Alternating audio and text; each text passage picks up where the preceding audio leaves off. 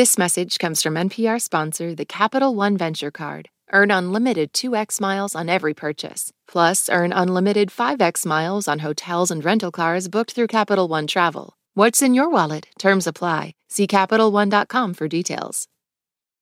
This is the World Cafe. I'm Raina Duras, joined by John Morrison.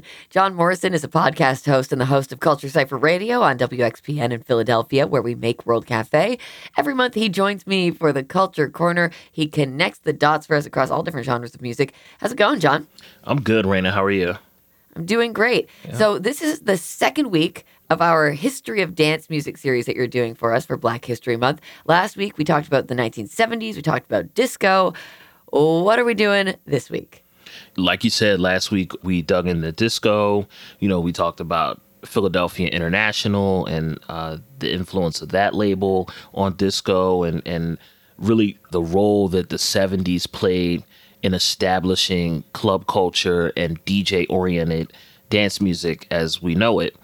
And while the 70s brought an end to disco as a mainstream phenomenon, the energy behind dance music and club culture didn't go nowhere. It continued into the 80s. And today I would like to talk about the 80s and its role as a crucial decade for the evolution of dance music, especially electronic dance music.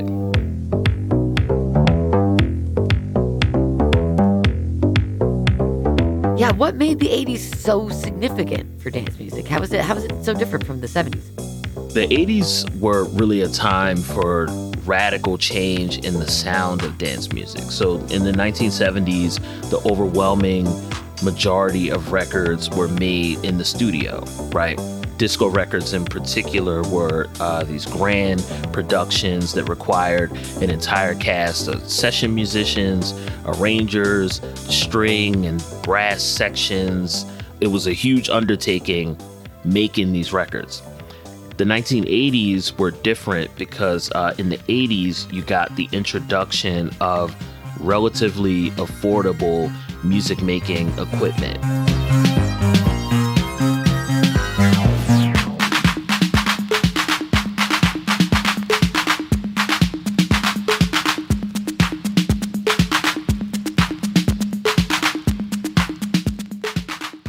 You had programmable drum machines.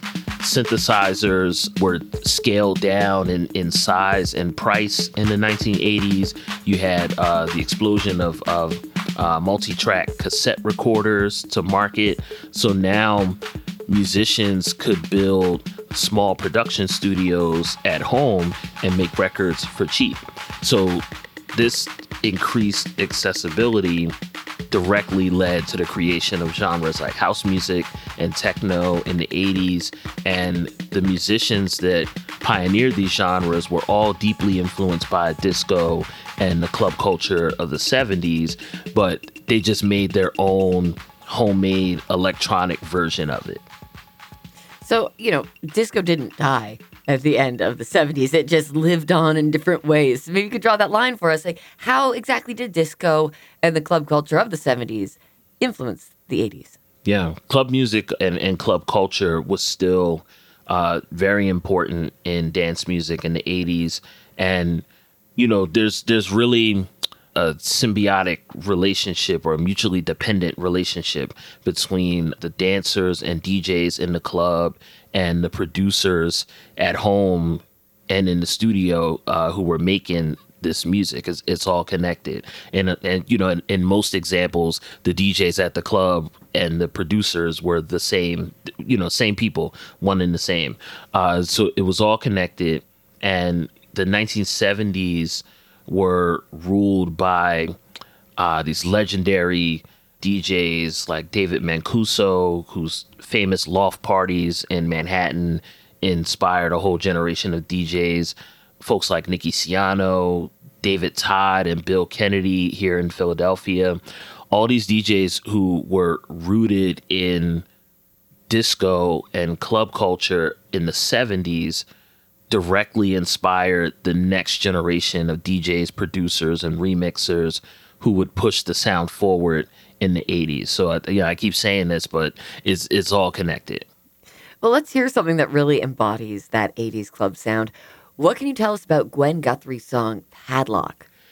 I feel like I say this on every segment that we do together, but Padlock might be my favorite song. You do say that, but I like it every time. It's always a good song. Yeah, I love this record. I used to hear this tune by Gwen Guthrie a lot as a kid. They would play it on the radio. They would play it at block parties. The version that we're going to hear is the remix by Larry Levan, the legendary Larry Levan, who was the resident DJ at a club called the Paradise Garage, which was one of the seminal New York discos of the late 70s and throughout the 80s. Gwen and Larry really came together to make this gorgeous, bittersweet club song. It's a breakup song. It's a little sad, but it's also uplifting. Gwen Guthrie is telling us, sometimes you need to close your heart off a little bit to a person who's not taking care of you emotionally. And I think that it really does embody this energy behind club music. It's danceable and also deeply emotional. I couldn't imagine hearing this record, this is before my time, but I couldn't imagine hearing this in a club, and in the early 1980s, it would have swept me away. But yeah, this is a perfect song. I'm locking up the door. I don't want you no more. I'm locking up. I've done enough complaining to my girlfriends. My Romeo, you'll never get change. Oh my love, but tonight the leasing. 'Cause my heart has no room in it for pain. Don't you think tomorrow we When John Morrison says a song is his favorite song, you know it's going to be a jam. We should make a whole compilation of John Morrison's favorite songs. Go back to every Culture Corner episode and put them all together. Let's do it. That was Gwen Guthrie, Padlock on World Cafe. I'm Raina Duras here with John Morrison for the Culture Corner. Every week for Black History Month, John is taking us through the decades, the history of dance music. This week, we are in the 80s. We've talked about disco and the club scene that developed around the dance music on the East Coast in the 80s. But the next step in the evolution of dance music would happen in the Midwest. Tell us about house music and tell us about how it started in Chicago. Yeah, the story of house music is very interesting. In 1977, Larry Levan was offered a job as the resident DJ for a club in Chicago called The Warehouse. Larry Levan, as the story goes, didn't want to leave New York, so he turned the offer down, and his friend Frankie Knuckles took it instead. So when Frankie came to Chicago in the spring of 1977, he started his residency at the club. So, of course, people in Chicago were already familiar with disco. They already had their own club scene.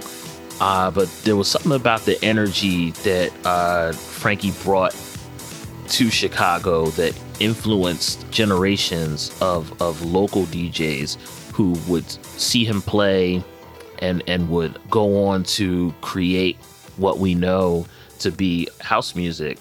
And it's also worth noting that, like most of the great discos of the era, the Paradise Garage, the Catacombs here in Philly, the Warehouse was primarily a gay club, specifically a black gay club.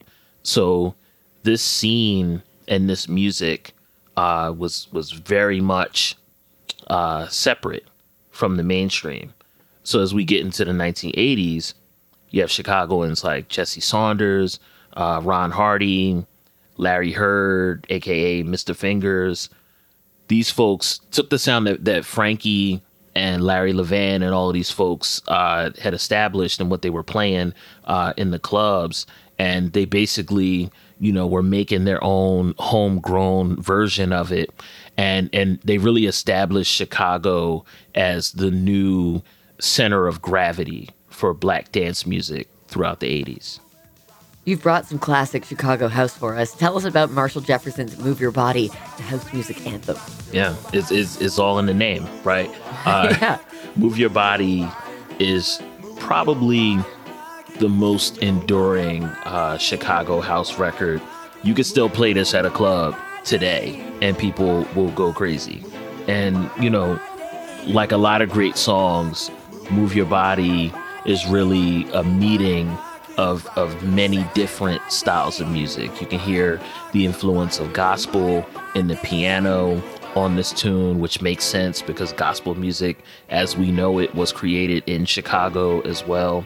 And the disco influence is there too. And there's soul music. It's really like a library of black music packed into one song. Here is Marshall Jefferson, Move Your Body, the house music anthem on World Cafe.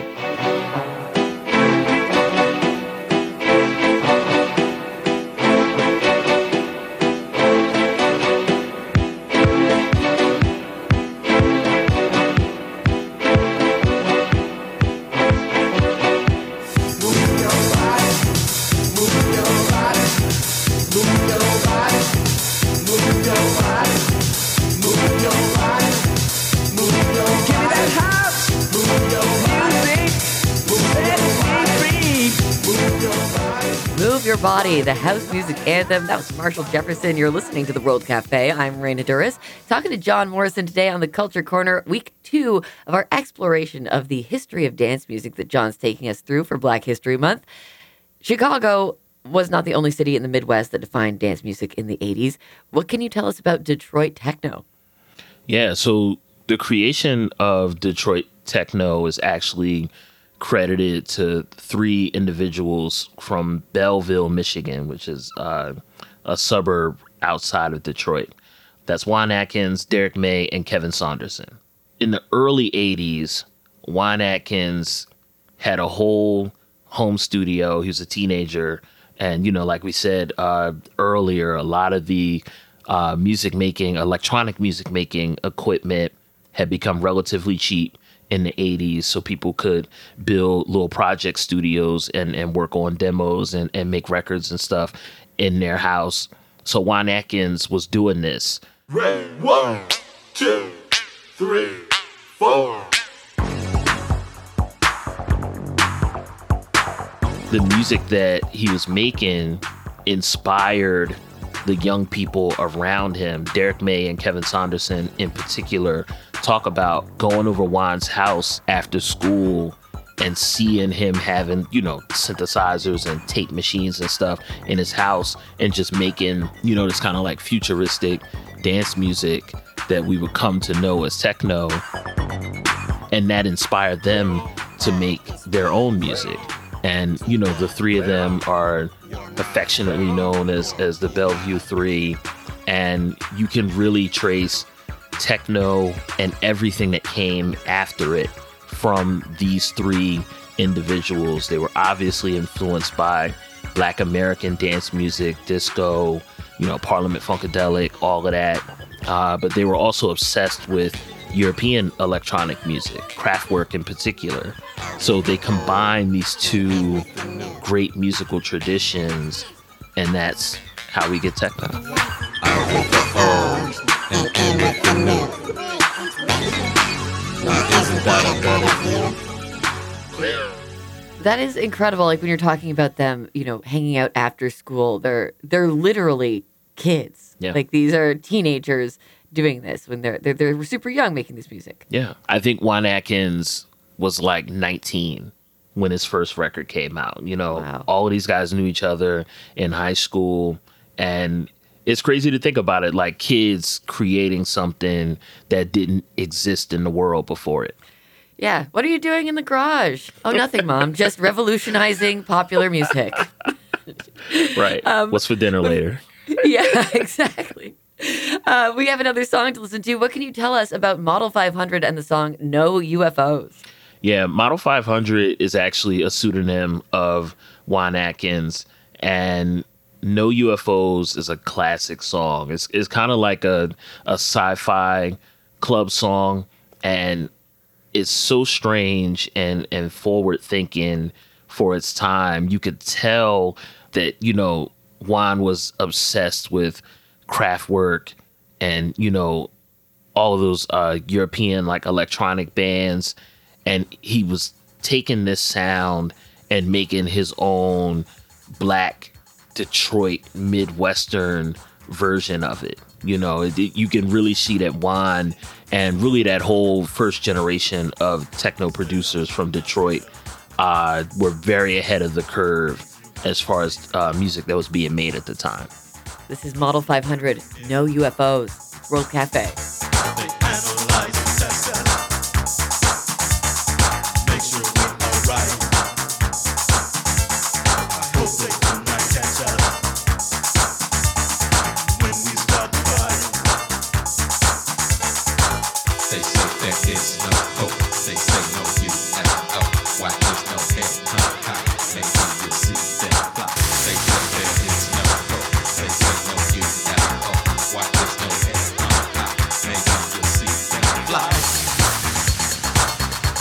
On World Cafe, you just heard No UFOs from Model 500. I'm talking to John Morrison today on the Culture Corner. I'm Raina Duras. This is week 2 of John's walkthrough of the history of dance music that we're doing for Black History Month.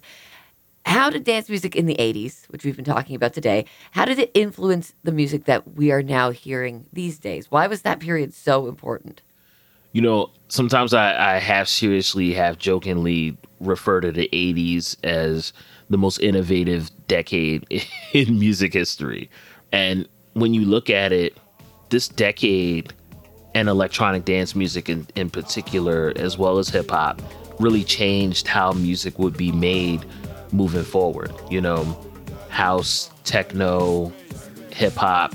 In the 80s, folks started making these styles of music on drum machines, synthesizers, samplers.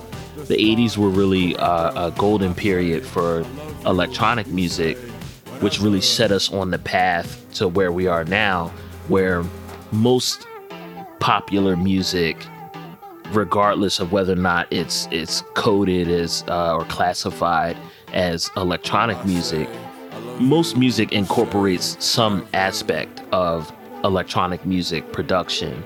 The dot connector, the dot connector, the spot corrector. I say I love you, you say whatever.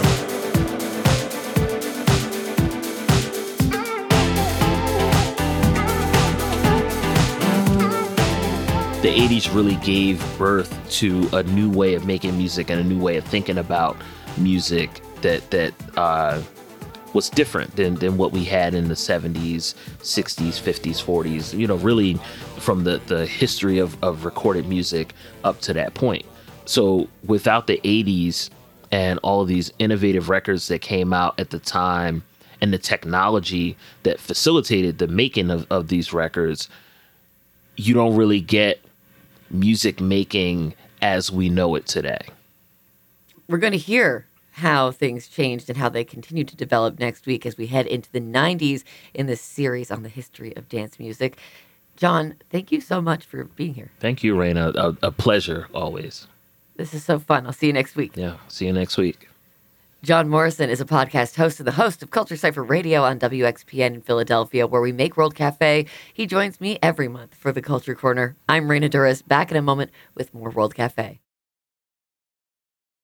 On the Code Switch podcast, conversations about race and identity don't begin or end with the news cycle. That's because we know race and identity impact every person and influence every story. We're getting into all of it with new voices each week on the Code Switch podcast from NPR.